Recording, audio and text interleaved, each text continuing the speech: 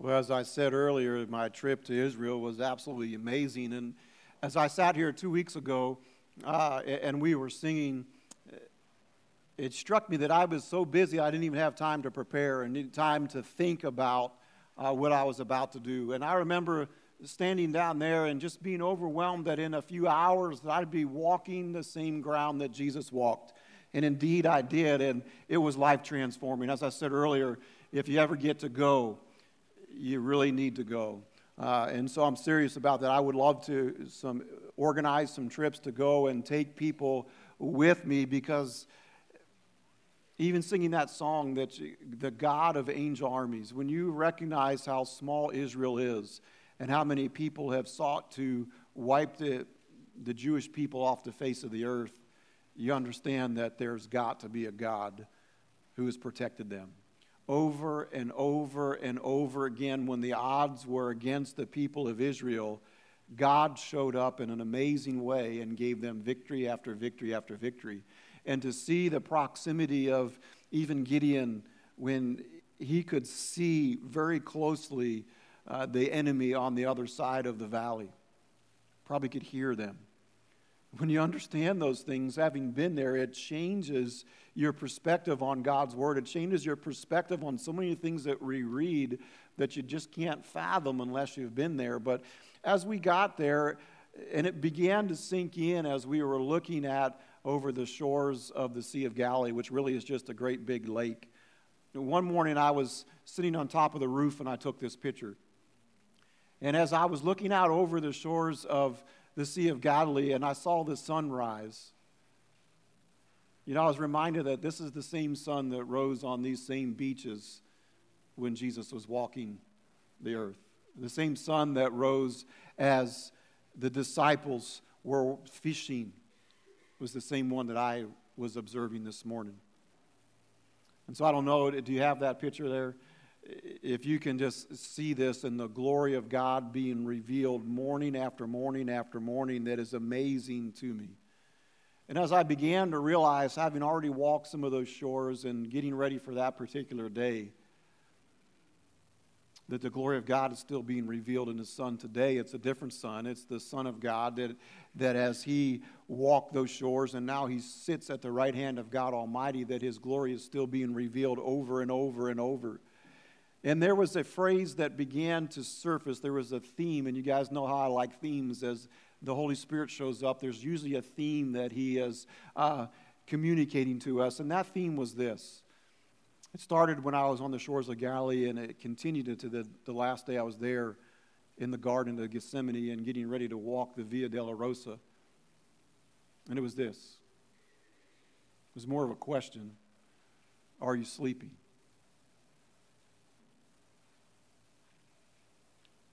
How many of us have been asleep when God wants to do something mighty?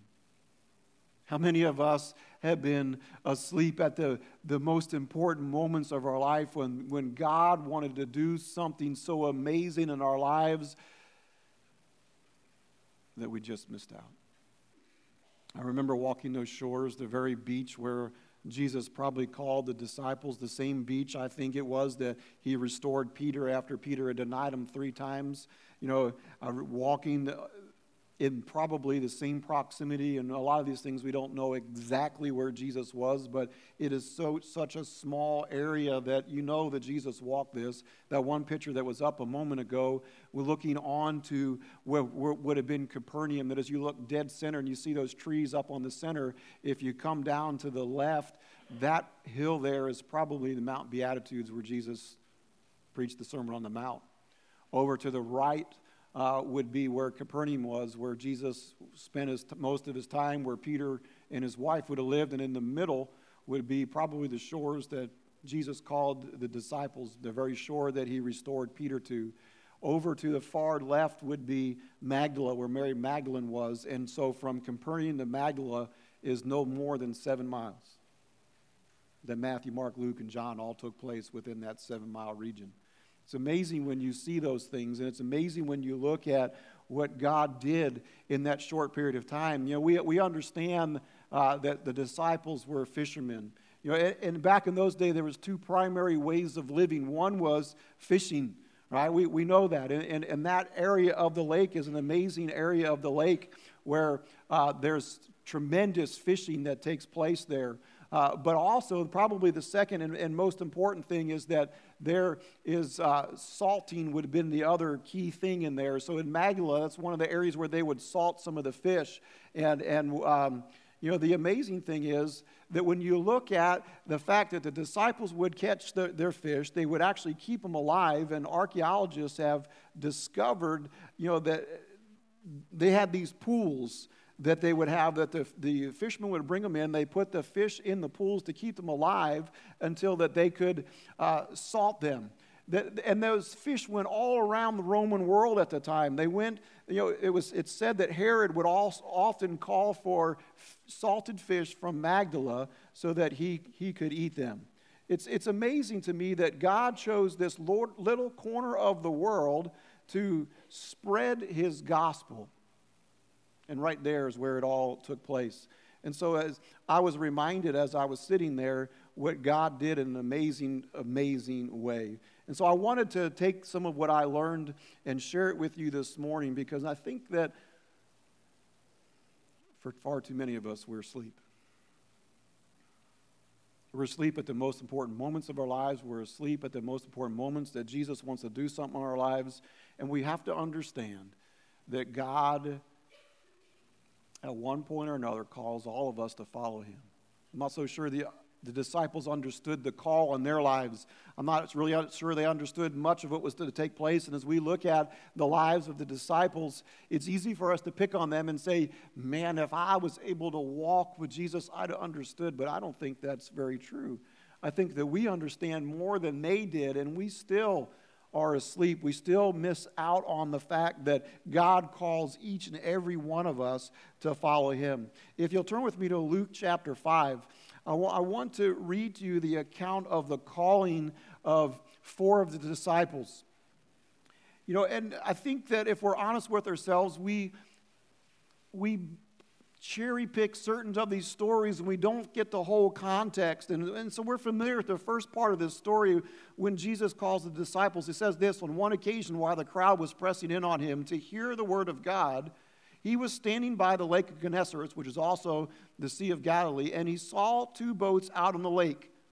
But the fishermen had gone out of them, and they were washing their nets. And so here's the scene. They'd been out all night. They're coming back. They're washing their nets, putting everything up. When Jesus comes on the scene, verse 3, getting into one of the boats, which was Simon's, he asked him to put out a little bit from land. And he sat down and he taught the people from that boat. And when he had finished speaking to them, he said to Simon, "Put out into the deep and let your nets down for a catch." And Simon, that's Peter, answered, "Master, we toiled all night, and we took in nothing. But at your word, I'll let the nets down." And when they had done this, they enclosed a large number of fish, and their nets were breaking. They signaled for their partners in the other boat to come and help them, and they came and filled both boats so that they began to sink. What's amazing is, to this day, there are natural springs that come up out of the ground underneath the sea, underneath the lake. And where that cold water hits the warm water, fish gather. Now, there's no way that the disciples would have known that. In fact, they're marked today where these springs are. There's no way the disciples would have known that, but Jesus did. Throw your nets in right over here. And they caught so many fish that the boats began to sink. We're familiar with that story, but what we're not familiar with is what happened next. When Simon Peter saw it, he fell down at the knees of Jesus, saying, "Depart from me, for I am a sinful man, O Lord." For he and all who were with him were astonished at the catch of fish that they had just taken. And so also were James and John, the sons of Zebedee, who were partners with Simon. And Jesus said to Simon, "Do not be afraid. From now on, you will be catching men." And when they had brought their boats to the land, they left everything and they followed him. I want you to see the scene here, that they had just been out all night. They hadn't caught anything. And here comes this young rabbi telling them to throw their nets in a different place. They catch all these fish, and when they come ashore, what's the word of God say? They left everything and followed Jesus.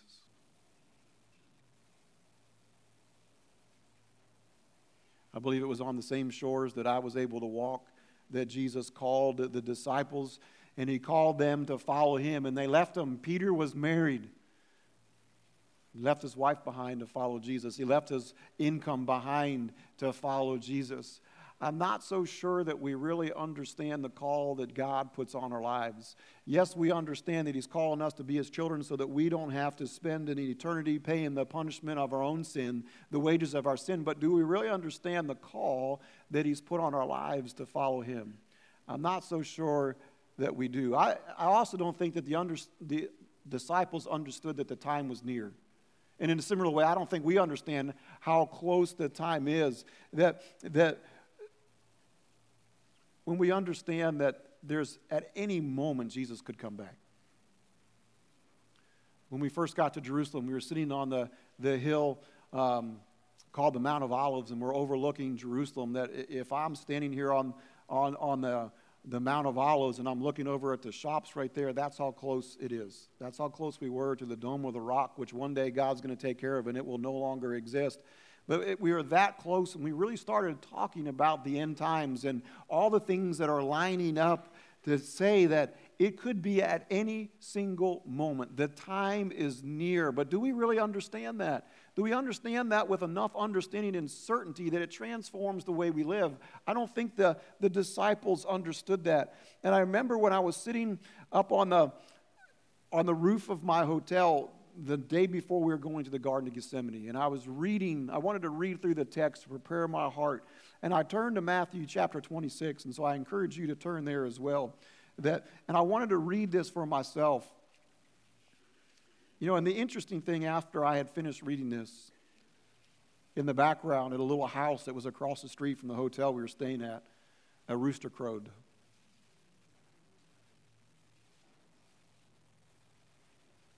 Which really put things in perspective, because Peter, as he lived through this, in a few short hours after this event took place, a rooster would crow, and he would deny that he knew Jesus 3 times. But the disciples did not understand that the time was near.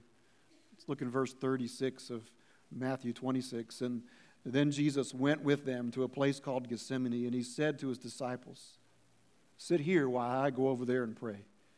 And taking with him Peter and the 2 sons of Zebedee, he began to be sorrowful and troubled. And he said to them, "My soul is very sorrowful, even to death. Remain here and watch with me."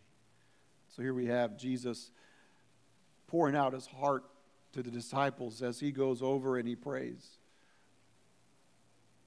Jesus knew the time had come. Jesus knew that the hour that he was going to be betrayed was there. He knew it was coming in the few short hours that were ahead of him, but the disciples had no clue. Verse 37.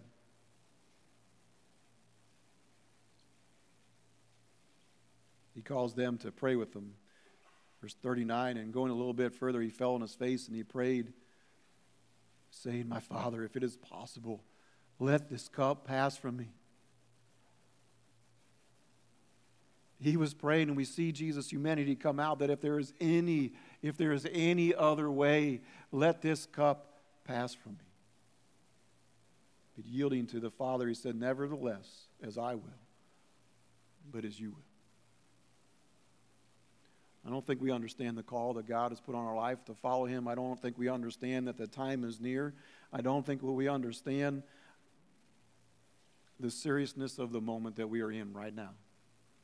And I believe there's been many, many times in our lives where there's been a very serious moment, and like the disciples, we've fallen asleep. We missed the very things that God wanted to do in our lives, but also like the disciples, we didn't understand that the time was near. Like the disciples then, we don't really understand that the time was necessary. I think we understand this a little bit more than the disciples did, but they didn't understand what was about to take place was necessary, as we see in verse 37 through 39, that Jesus was about to have to take on the entire wrath of God in our place. The entire wrath. And he was begging God, if there is any way to let this cup pass, then please do. And then we come to verse 40.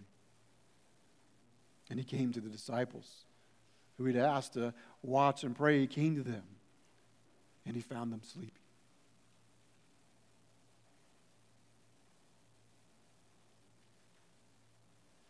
And he said to Peter,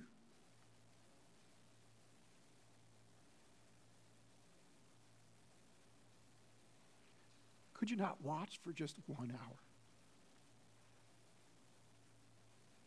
Watch and pray that you do not enter into temptation. The spirit indeed is willing, but the flesh is weak.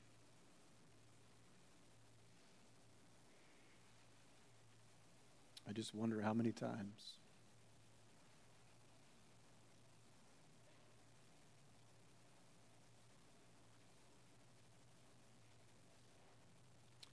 Jesus has come to the church. He's come to us individually. He's come to us corporately, ready to do something amazing. And he's found us asleep.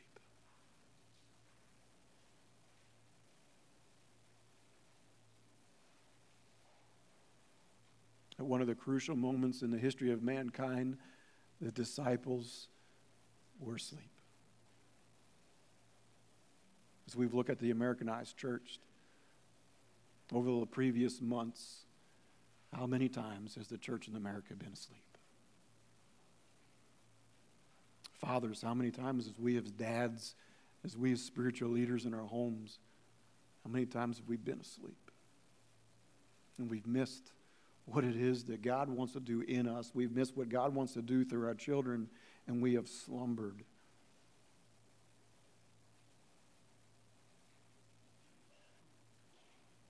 The disciples didn't understand. They didn't understand that the time was near. They didn't understand that what was about to take place was necessary. And they certainly did understand that the time is right now. And I wonder if we understand that as well, that right now, that at any moment, Jesus could return. When we look at the mission that we've plastered on our wall to make disciples with the life-transforming gospel of Jesus Christ, can we honestly say if Jesus were to return at the end of this service that we as a church did everything we could to tell all in our neighborhood, to tell our family, to tell our coworkers, to tell them about the life-transforming love of Jesus Christ? Or have we been asleep? If there's any chance that we are going to reach 200,000 people with the life-transforming gospel of Jesus Christ, we cannot do as the disciples did and fall asleep at this most important time in the history of the world, where the time could be right now.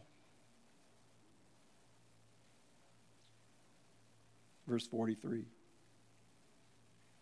Go back to 42. And again, for the second time, he went away and he prayed, "My Father, if this cannot pass, unless I drink of it, then your will be done." And again, he came and he found them sleeping, for their eyes were heavy.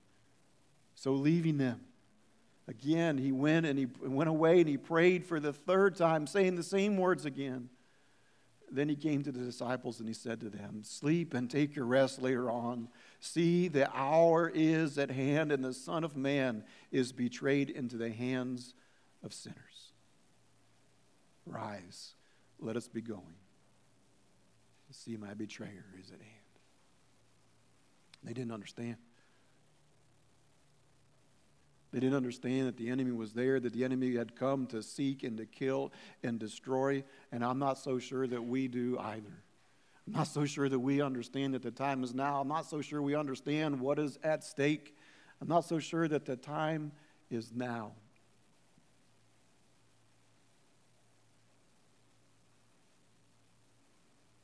Jesus would, in the hours to come, not only be betrayed, but he would be crucified to take on the entire wrath of God. And before that took place, Peter would deny that he even knew Jesus 3 times. The third time, there would be a charcoal fire that was there, that he had been standing around as people were warming their hands, and for the third time he denied that he knew Jesus at all. After the resurrection, Peter was one of the ones that he and John ran to the tomb, and I saw a tomb. It may be the tomb that Jesus was put in that was empty. And I just was imagining the excitement and the enthusiasm that would have been in his mind to see this empty tomb, to see Christ. And after 2 times of seeing the risen Lord, we find Peter back on the same shores of Galilee, going back to fishing. And I wonder why. Why, after knowing he's risen from the dead, why, after seeing him twice, would you go back to fishing? I think it has a lot to do with the fact that he betrayed Jesus. That maybe because of his past, he felt like he couldn't be the one to go into the future to tell everybody about God, to tell about the risen Lord. Maybe that describes you. Maybe you think that because of your past that there's no way you can help us participate in that. And if there's no way you can help us participate in that, there's no way you can help us do that. But I want to take you to one more passage of Scripture this morning as we conclude that I believe may have taken place on the same beach that Jesus called Peter to follow him. Turn with me to John chapter 21. I think all of us can relate with Peter on so many levels, with the fact that he would always react rather than respond to the Spirit, that he would always do things. And even at the moment that Peter woke up out of his slumber, the very first thing that he did after he woke up was to cut somebody's ear off. And Peter, time after time after time, reacted and had to confess his sin. But I believe that Peter was so defeated that he goes back to fishing. And we pick this up in John chapter 21. Jesus had already revealed himself, and Simon decided he was going back to fishing, and he got John and some others to go with him, and he said, I'm going fishing. And they said to him, well, we'll go with you. And they went out and got into a boat, but that night they caught nothing. I want you to recognize the parallels between the first story, when Jesus called the disciples, and what took place on this. So they once again were out all night. They've caught nothing. And just as day was breaking, Jesus stood on the shore. Yet the disciples did not know that it was Jesus. And Jesus said to them, children, do you have any fish? They answered, no. Then he said to them, cast the nets on the right side, and you will find some. So they cast it, and now they were not able to haul it in because of the quantity of fish. Then the disciple who Jesus loved, that's John, therefore said to Peter, it is the Lord.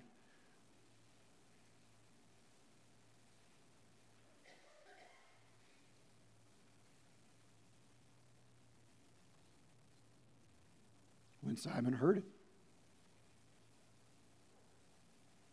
imagine all that's going through his mind.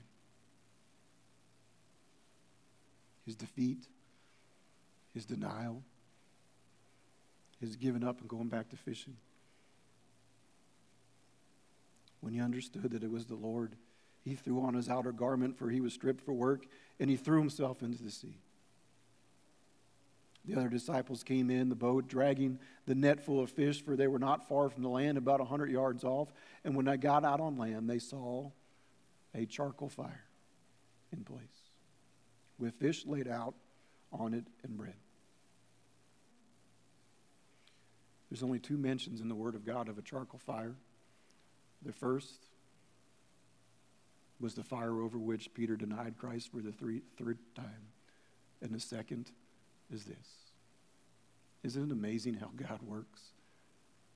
Imagine what Peter would have thought every time he smelled a charcoal fire would have been the reminder of his denial of Jesus.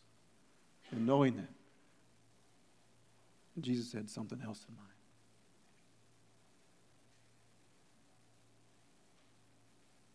Jesus said to him, bring some of the fish that you have just caught. And so Simon Peter went aboard and hauled the net ashore full of large fish, 153 of them. And all there were so many, the net was not torn. So Jesus said to them, come and have breakfast. Now one of the disciples dared ask him, who are you? Because they knew it was the Lord. Jesus came and took the bread and gave it to them, and so with the fish. Now, this was the third time that Jesus was revealed to the disciples after he was raised from the dead. I want you to see what happened next.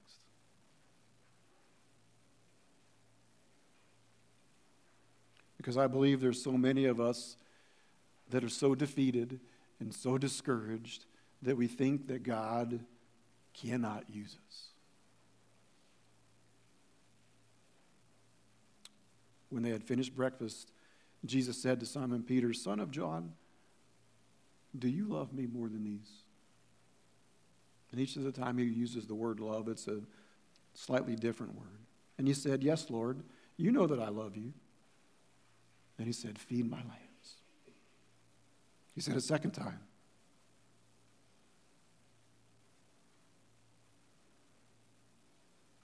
"Son of John, do you love me?" And he said to them, "Yes, Lord, you know that I love you." And he said to them, "Tend my sheep." And he said to him a third time, perhaps because of the 3 denials, "Simon, son of John, do you love me?" Peter was grieved because he had said to him the third time, "Do you love me?" He said to him, "Lord, you know everything. You know that I love you."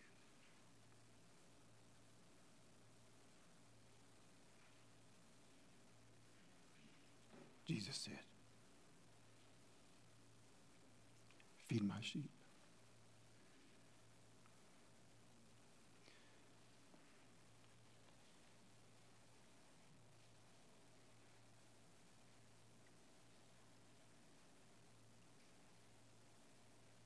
At one point in time, all of us have fallen asleep. And I believe we've missed the amazing things that God has wanted to do in our lives. And some of us have paid dear consequences of that. Others who were under our leadership have paid dear consequences for that.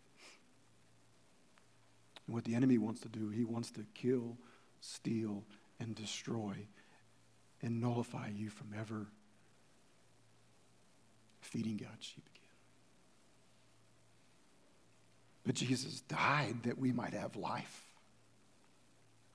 He died that we may participate with him. And just as he restored Peter on this day, I believe God this morning wants to restore people into fellowship with him and into serving him because the time is at hand.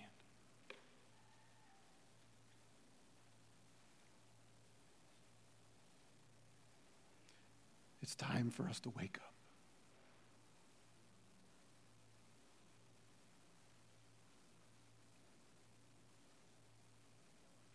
It's time for us to finish the job that Jesus gave us to finish of multiplying disciples because of his love and his grace and his mercy.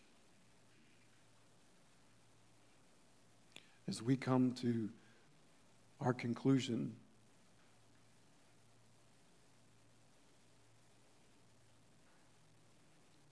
I want to ask yourself the question, how much have I missed because I've been asleep?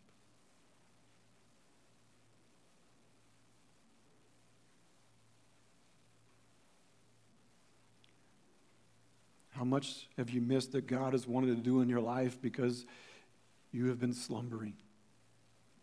How much of a church have we missed because we have not been awake and following the Holy Spirit's leading?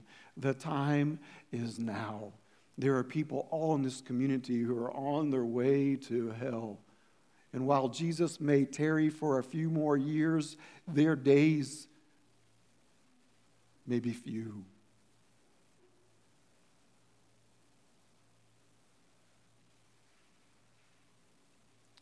Jesus has put a call in our lives to follow him.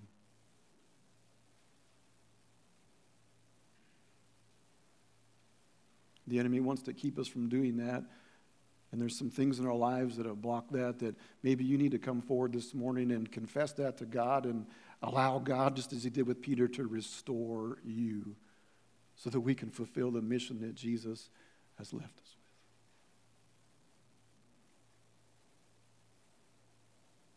with. God called the disciples to be fishers of men. And that same call is on your life and my life. The question is, will we follow him? Or will we slumber? Will you pray with me? Father, I thank you for your word. I thank you for how you have allowed us to understand your word, how we have been able to discover things through archaeology that prove that your word is true. Father, I thank you for your restoration in our lives, how you've restored Peter and how you want to restore us to be followers of you. Father, I pray right now that we would experience your restoration in a greater way than Peter did, that we would experience your love and your forgiveness and your compassion. And God, that we be willing to wake up and to follow you.